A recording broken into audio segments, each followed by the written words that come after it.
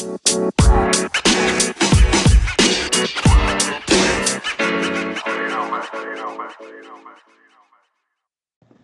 right, ladies and gentlemen, welcome to a surprise, spur-of-the-moment episode of Utah Liberty Talk, recording 2 days in a row. I'm not going to go through too much of the introduction to this. I'm going to get right into the topic because you guys heard this yesterday during the regular show. But this one is specifically going to be focused on the conflict in Afghanistan and what's been going on with that situation. Many of you guys might have seen it on the news. A lot of stuff has been trending on Twitter, and a lot of people are talking about this. And just like what happened on January 6th in Washington, D.C., I like to hop on these things as soon as possible.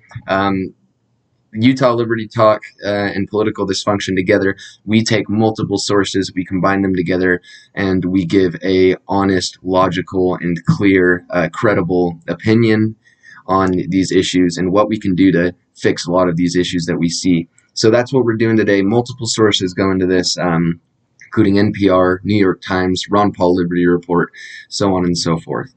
But the war in Afghanistan, oh my gosh. So you might have heard previously, and I tweeted this on Utah Liberty Talk today, about how it's a perfect time to remind ourselves and look over what we have done as a nation in terms of what we've done overseas and the kind of things that we've done in the Middle East, particularly in recent times. The U.S. has been in the Middle East for a long time. We're getting close to running up on 40 years here. We're about 30 years is the most accurate representation of those numbers. But we've spent a lot of time and a lot of money in the Middle East, and this is something we touched on in the foreign intervention episodes of Utah Liberty Talk and political dysfunction. But Afghanistan particularly has been quite the tricky situation, as they all have in the Middle East. Most of them are more blatantly obvious that they are a no-go, but Afghanistan is a bit more tricky because they are our allies. We have other allies over there like Saudi Arabia, but in Afghanistan, we've spent about 20 years there and over $1 trillion. We've lost multiple thousands of lives. I think the count is about 2,500 American lives we have lost in Afghanistan. So, a little update with what's going on with that situation. Currently, the United States is en route to evacuate Afghanistan by the 20th anniversary of 9/11. This is something that was negotiated previously by Trump's administration. He had negotiations with the Taliban, and in agreement for the U.S. to pull out troops by May 1st, 2021, the Taliban would be willing to sever ties with al-Qaeda, which is the main reason why we were even in Afghanistan to start. They had severed ties with with al-Qaeda and other terrorist groups, and we would leave them be and pull out of Afghanistan by May 1st. Biden gets into office, and I'm not sure if the deal was renegotiated or if Biden just pretty much said, screw the deal, we're going to pull out when we feel like it. But the goal was to get the troops out of Afghanistan by the 20th anniversary of 9/11. Joe Biden doubled down on pulling the U.S. troops out of Afghanistan, and he gets some criticism from the right, particularly Republicans, when it comes to this. But I'm always for pulling troops out of Afghanistan, not particularly, but out of countries in general that we have no business being in. So he's pulling these troops out, and he's getting a lot of backlash for it because a lot of people disagree with the way that he's doing it. Now, the way that it really is that we should have never have been there in the first place, and this is something I'll reiterate over and over and over again, but we should have never have been there in the first place, and it doesn't really matter because we need to get out of there. We're tired of wasting tax dollars. We're tired of wasting American lives. But apparently he's doing it in a way that is very irresponsible and unsafe. And he's caught criticism, particularly from the right, for this. So we're kind of seeing a phasing out of Trump's whole ooh-rah and the spirit. So I got to say, Ron Paul actually set a good stage for Donald Trump in the 2016 primary when Ron Paul ran in 2008 on 2012 on very anti-war platforms. Big shout out to Ron Paul. We love the guy here at Utah Liberty Talk. We love the guy in the Liberty Movement. Ron Paul, a phenomenal, all-around, great person when it comes to putting forth liberty. He's brought so many people to the movement.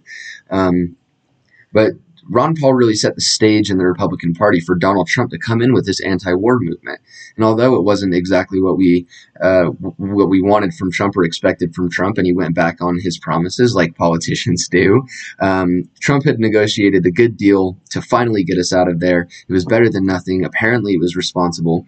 And the Biden administration went back on it, and now they're catching heat from the Republicans because they're back to their warmongering, war hawk selves, and they find a reason to stay in Afghanistan even longer because it's quote unquote irresponsible.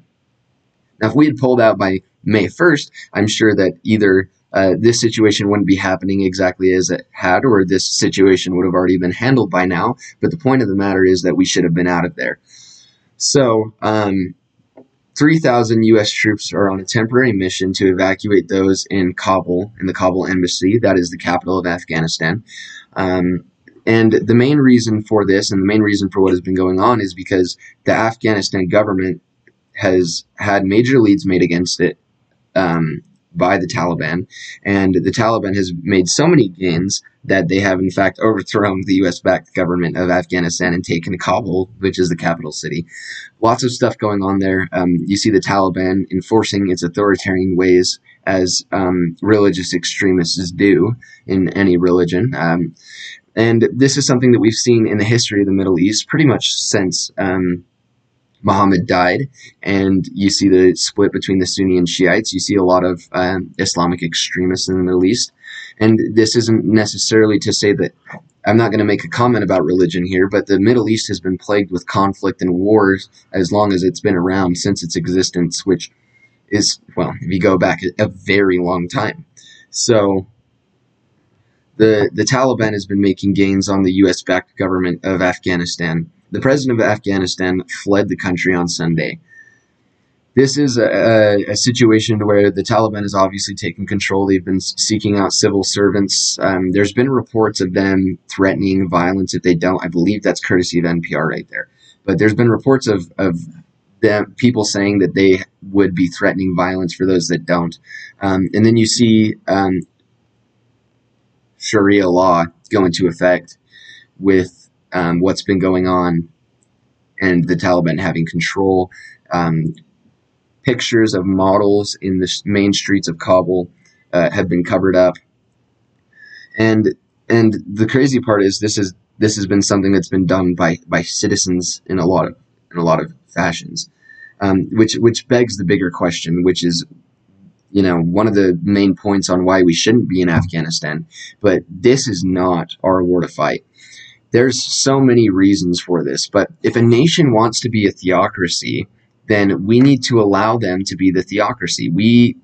With a culture that's completely different, with a culture that's so embedded in such an authoritarian religion, and a culture that's so embedded with having a theocracy and having their religion be their way of life and be something that they just live by, it's something that, it's not really our determination to enforce our way of lives on them.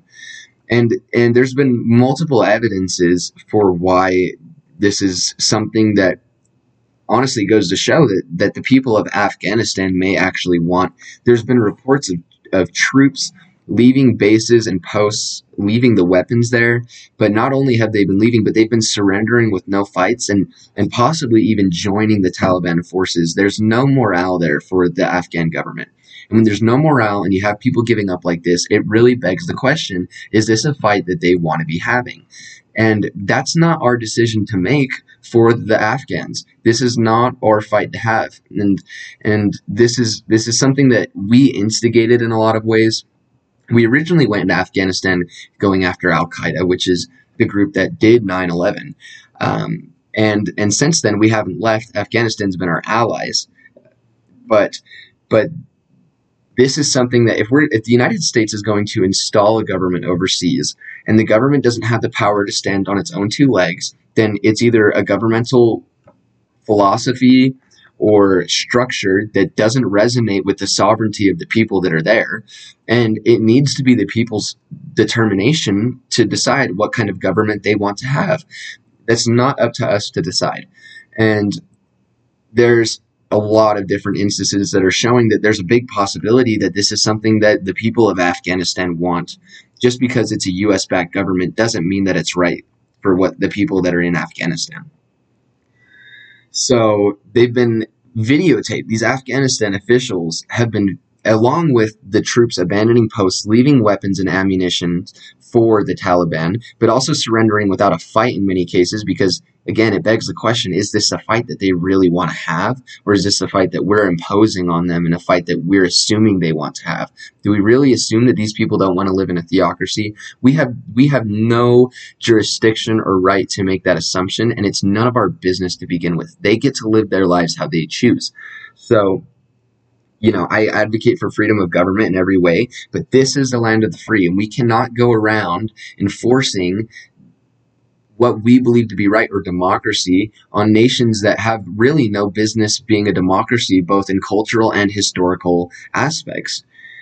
So these leaders, in addition to, I'll get going off a little bit on that because it's none of our business, but in addition to these military leaders giving up posts, giving up weapons, surrendering without a fight, or even joining the Taliban forces, Afghanistan officials have also been videotaped handing power to Taliban leaders.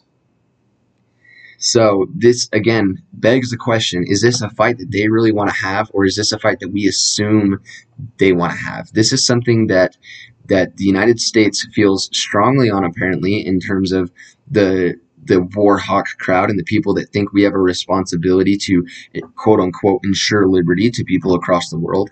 The way that we ensure liberty to people across the world is by allowing them to come here. And that goes into the immigration topic that I've talked about on the show before.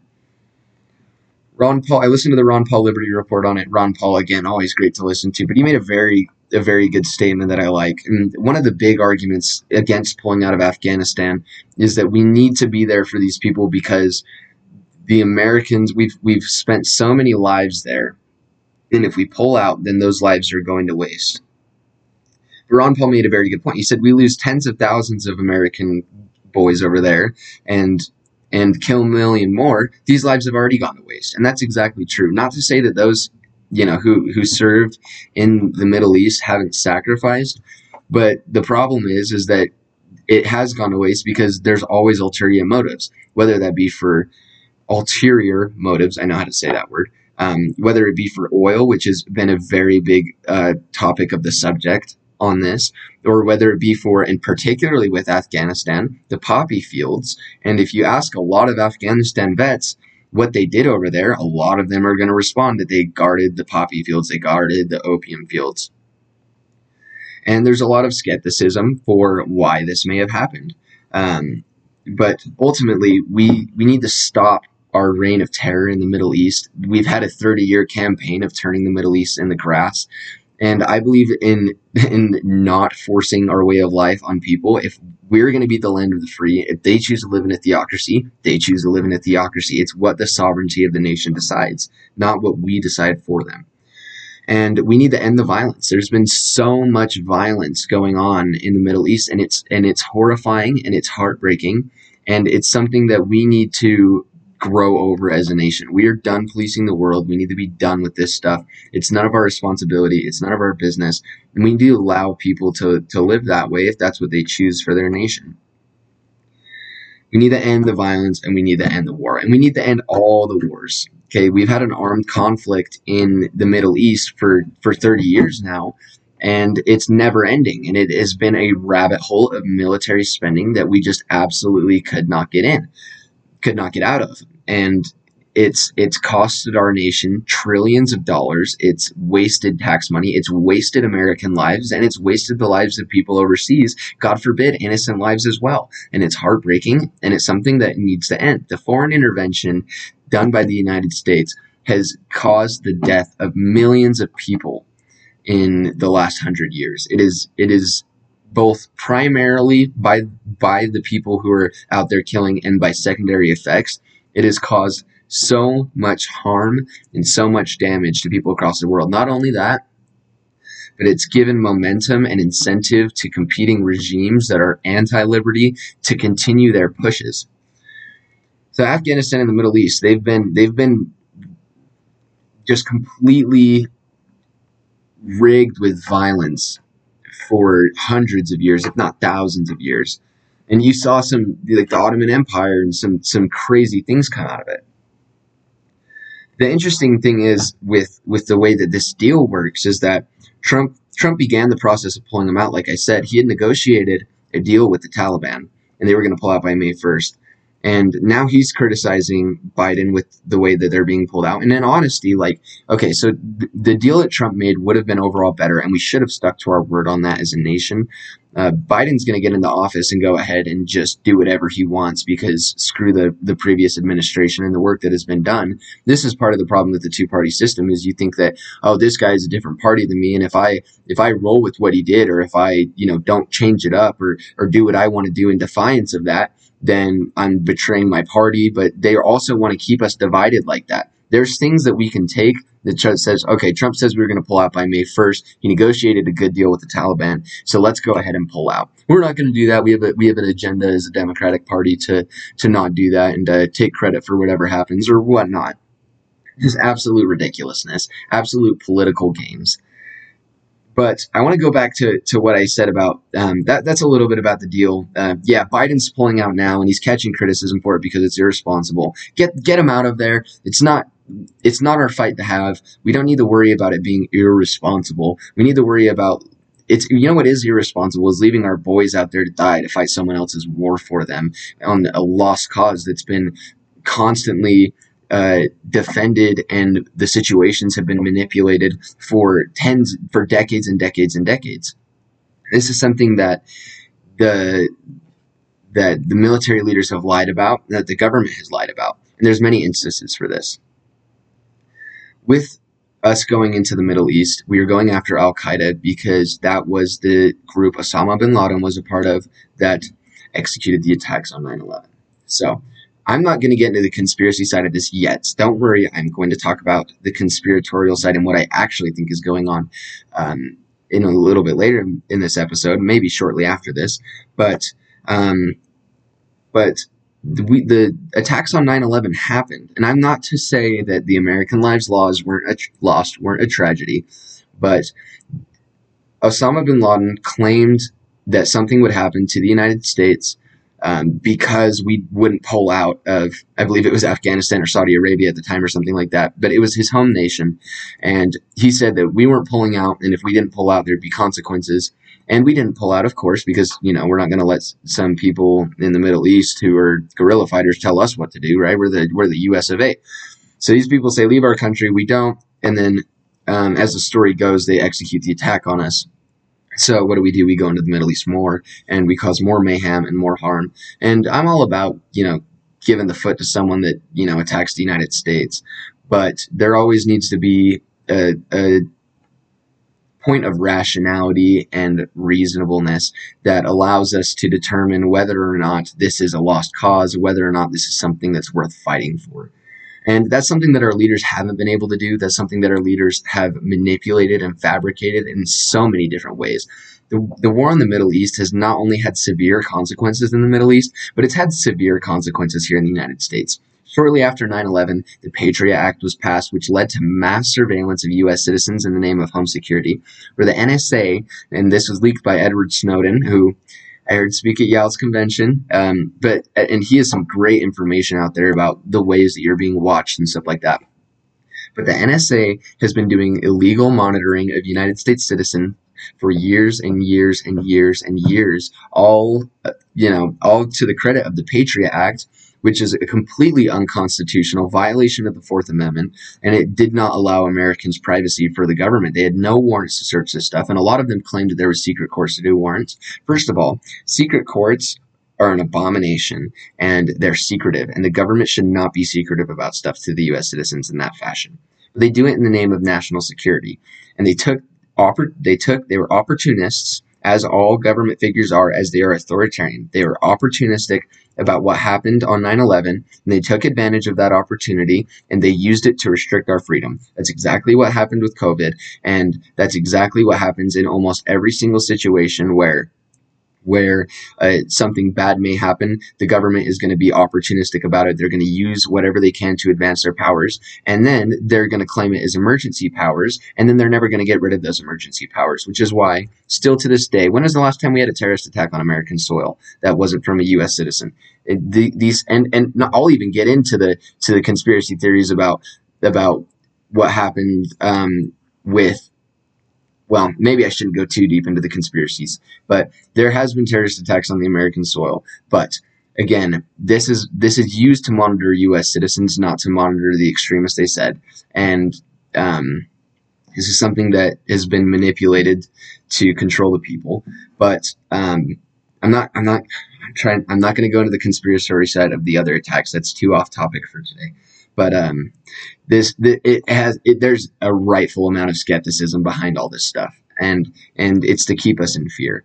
So, getting into the conspiracy side, though, of what happened on 9/11, I think that it's not politically correct to say because of how big of a tragedy it was. But honestly, like at this point, can we all admit that we know that the U.S. government did this?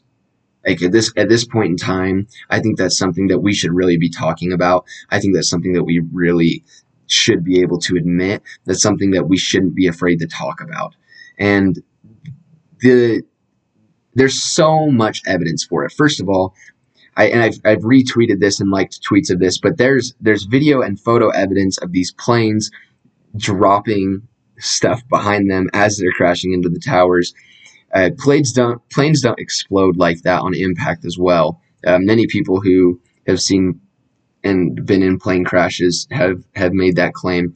Jet fuel doesn't melt steel beams, and there was many important figures. The person who owned the World Trade Center at the time, a week before, had taken out terrorism insurance, and his sons and him all did not show up to work that day. And there was many officials that were also told to do the same. Some of them were told, well, I assume some of them were told why. I assume a great deal of them were told why not. There's no any sort of leftover video evidence of the attack on the Pentagon that happened. And, you know, I think that there's so much fuzziness there for so many things. First of all, building number 7, there's no reason that it should have collapsed whatsoever, but it did. They were almost obviously timed bomb blasts. But with that going on with 9/11, it was an excuse for us to not only go into the Middle East more, but for the government to do mass surveillance of U.S. citizens. And they've been working on this for such a long time, building on this authoritarianism to instill the democracy that we now see reigns terror on the world. This is something that, you know, we've seen in Afghanistan, but other countries in the Middle East as well. With that being said, there's motives for us to stay in Afghanistan. Like I said, the poppy fields there produce 90% of the world's heroin. 90% of the world's heroin. And the United States has had an increasing heroin problem since our involvement in Afghanistan. Not to say that I'm anti-drug or anything like that, but there's coincidences that need be recognized. So there's also pictures floating around of Taliban soldiers previously that were photographed, and they're guerrilla fighters. So, you know, they're not holding their weapons or firearms in a manner that would be considered appropriate to gun safety when they're not firing and such. And then you see pictures of them in these government buildings, and they've all got this crazy trigger discipline now.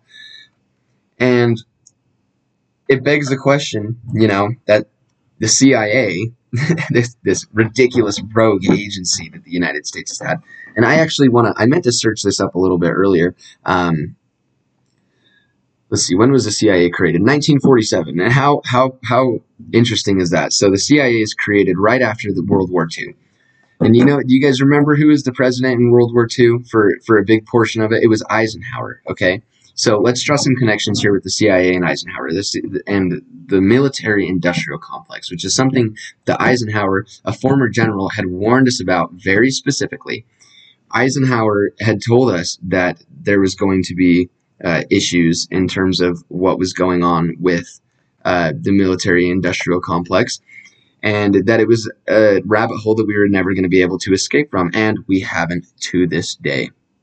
The military industrial complex is still strong. It still receives a significant portion of the government bailouts when it goes. And of course, the government can't do anything efficiently. That's why they hire private companies to make the weapons and such.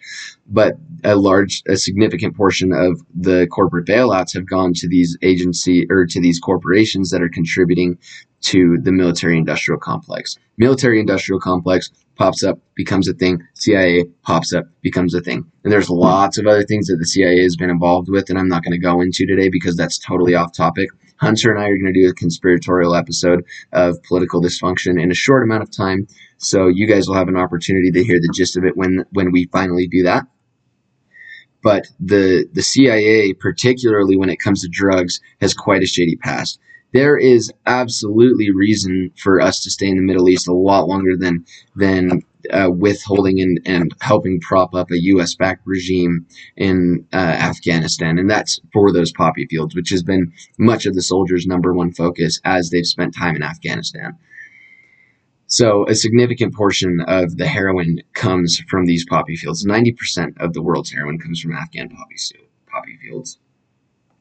The CIA has before planted drugs in America, and in fact, that's one of the things that they did majorly under Reagan's administration. Is Reagan and the CIA planted crack in African American communities and then started over policing it. Again, a lot of this stuff is all just a big plan that we need to try and stay on top of. And it may seem conspiratorial, but at this point in time, if you're not theorizing about these conspiracies, then are you really paying attention? Because you cannot tell me, and I think that if you're listening to the show, you're probably on the same page as me at this, but you cannot tell me that these guys are honest to us. You cannot tell me that these guys care about what's in our best interest. You cannot tell me that these guys aren't all interested in covering their own asses and making sure that they can get reelected and then staying in their cool kids club up there with all of the other elected officials that are trafficking children with people like Jeffrey Epstein. I mean, how can anyone trust these people? I don't understand it. So there are ulterior motives, particularly heroin, for the United States to stay in Afghanistan.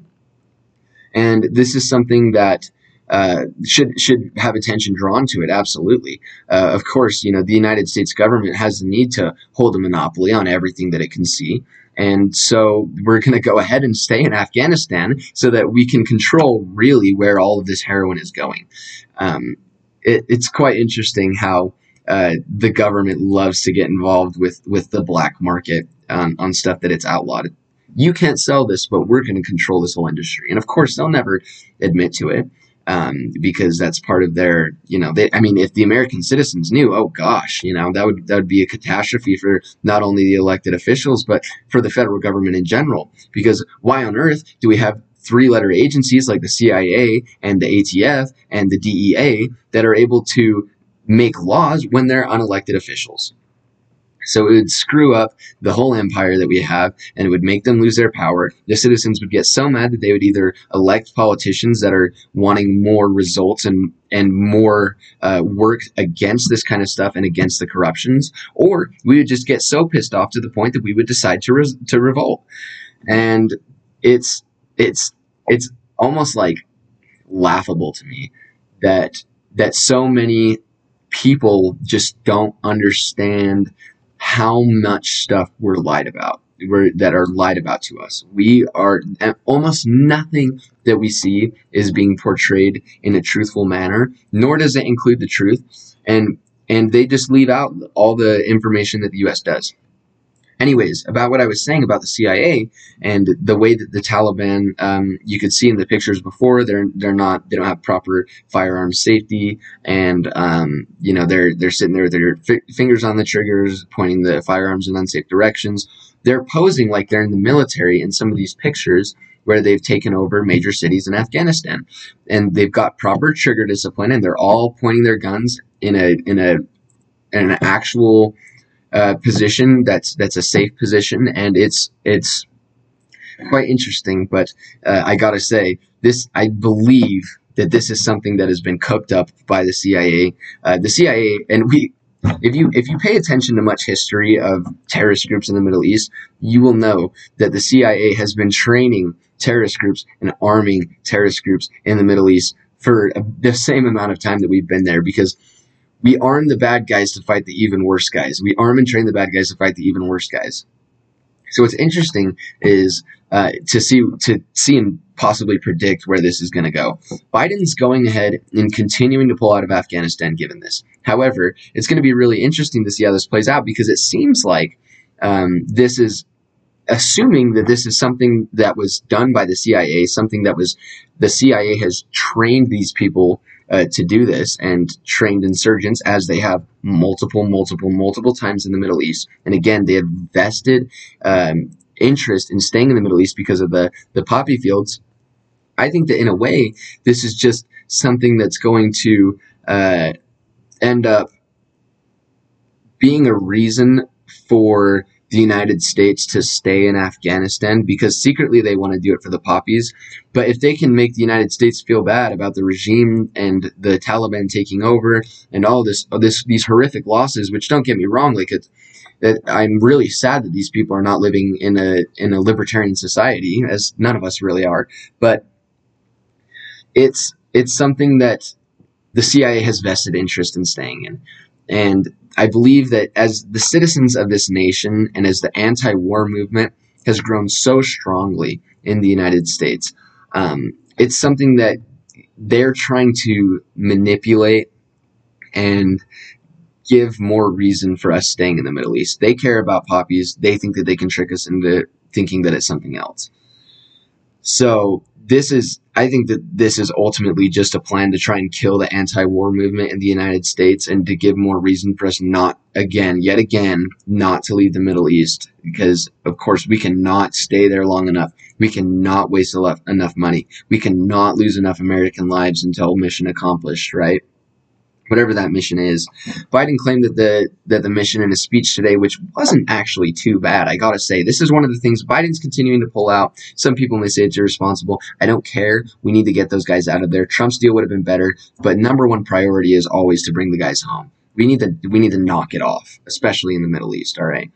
But the goal was to put the United States in a situation to where we could not, be attacked like how we previously were. And he said mission accomplished. Of course, it's just a failed objective yet again. But, mission accomplished. And it doesn't matter. Mission accomplished, right? And we pull out and we're done in the Middle East. Okay, great. I don't care what the reasoning is behind it. We're done in the Middle East. We need to quit policing the world. So I do got to say, Biden, this might be, if not is, the only thing that I've seen you do in your presidency that I agree with. But congratulations on doubling down on keeping out of the Middle East. I hope that that ends up playing out. The Pentagon wants to stay in the Middle East, and a lot of people like to reference the Pentagon when they talk about stuff like this. But what people don't realize is the Pentagon wants all their tax dollars. The Pentagon are warmongers. That's their job. It's their job to go out there and be militaristic and violent. Not to say that there's not a role for that, and that we don't need a structure of national security in a way in home defense.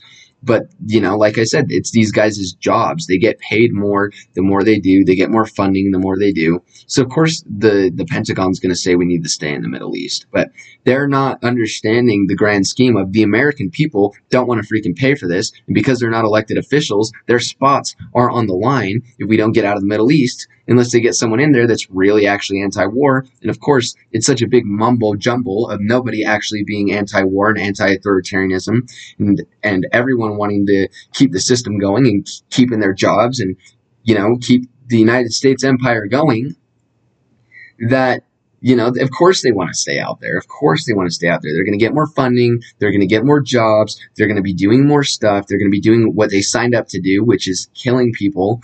And it's a disaster, and it's something that we shouldn't be a part of anymore. This conflict in the Middle East is, and I talked about it sporadically on this episode, but it's something that we need to get out of it. It's been a disaster for so many years. We've had no positive benefits for it. We've wasted American lives. We've wasted American taxpayer dollars. And nobody's happy with it, and rightfully so. We need to be out of there. Nobody's happy with it. It's a disaster for everyone involved. It's a tragedy.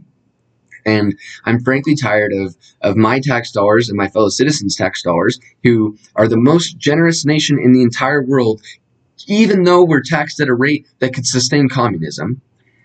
We are still the most generous nation in the world. That doesn't say to me that we want to be killing a bunch of people in the Middle East. And a lot of this is just a social science. But to me, I don't see the United States being a nation full of people that have a desire to cause harm to other people in the world. Our elected officials do, because they have vested interest. But guess what? I don't see that in the American people. I see the American people that have a better vision, not only for society, but we have a lot better things that our tax dollars could be going to. Not to say, because taxation is theft, but we have better things our tax dollars could be going to. And I would rather them go to a lot of different things other than wasting time and money in the Middle East and lives in the Middle East. That's the most important thing. Not only our Americans, but the people over there. There are lives being wasted in the Middle East, and it's horrific and it's a tragedy. With that being said, I wanted to talk about this a little bit. This is a subject that people are talking about a lot, and it's always important for us to recognize that these problems that we see in the Middle East wouldn't have started in the first place if we didn't insert ourselves into a situation that we didn't belong in. We were never, ever, ever supposed to go in there and tell these people how to live their lives, defy their cultural precedents by installing a new government, and frankly, put a regime over them that is not strong enough to stand on its own two legs. And again, if this regime is not strong enough to handle on its own two legs, this shows us that the cultural aspects of the nation in question are of a culture that rejects overall what we're trying to do in the Middle East. And it shows that that's not what the sovereignty of that nation wants. This is something that the United States has been forcing, quote unquote, democracy on nations for an extraneous amount of time, and it's not working, and we need to admit that it's not working. These people in power and these people in the military will never admit it, but this is just another war that the United States has lost, and it's time to lose our casualties, stop making people die out there, stop wasting our tax dollars, bring our guys home, and let's focus on ourselves, because we got a lot of work to do here. We got a lot of cleansing our own government to do. So before we go around telling other nations what to do, telling them they're so bad, their cultural choices are so bad, the people they want in power are so bad, how about we look at ourselves and we look at why the CIA is freaking planting crack in African American communities and then over-policing it. Let's look at why the criminal justice system is so screwed up. Let's look at why people feel the need to disproportionate and blow out of proportion this cultural Marxism that we're seeing.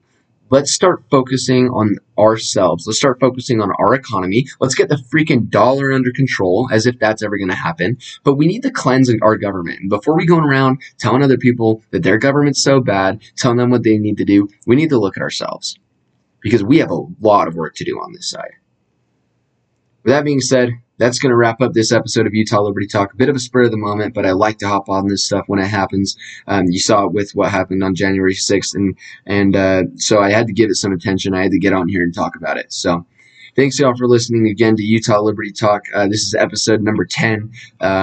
We might have a new one out this Sunday. I guess we'll see. I'm going to try and get some guests on here soon. I know I've said that before. I had a couple prospects, I guess, fall out or not reach back out to me. But I'm going to be working on getting some good guests on here and having some interesting discussions with you guys. Thanks again for listening, y'all. Hope you gained something about this. And give us some love on Apple Podcasts. Anyone that goes on Apple Podcasts and leaves us a rating and a review will be automatically entered into a competition to win a free Utah Liberty Talk t-shirt. There will be 3 winners for this giveaway, and all you got to do is give us a rating on Apple Podcasts and write us a review, and you'll automatically be entered into that drawing, and those will be announced in a couple weeks. Thanks again for listening, y'all. Appreciate the support. Appreciate the love. Peace, love, liberty. Y'all go ahead. Make sure you share this with people and spread the philosophy, because this is what it's about. This is what it's about. Free agency, allowing people to live their lives as they decide, and being peaceful and respectful towards everyone else. This is Tyson David signing off. Thanks, y'all.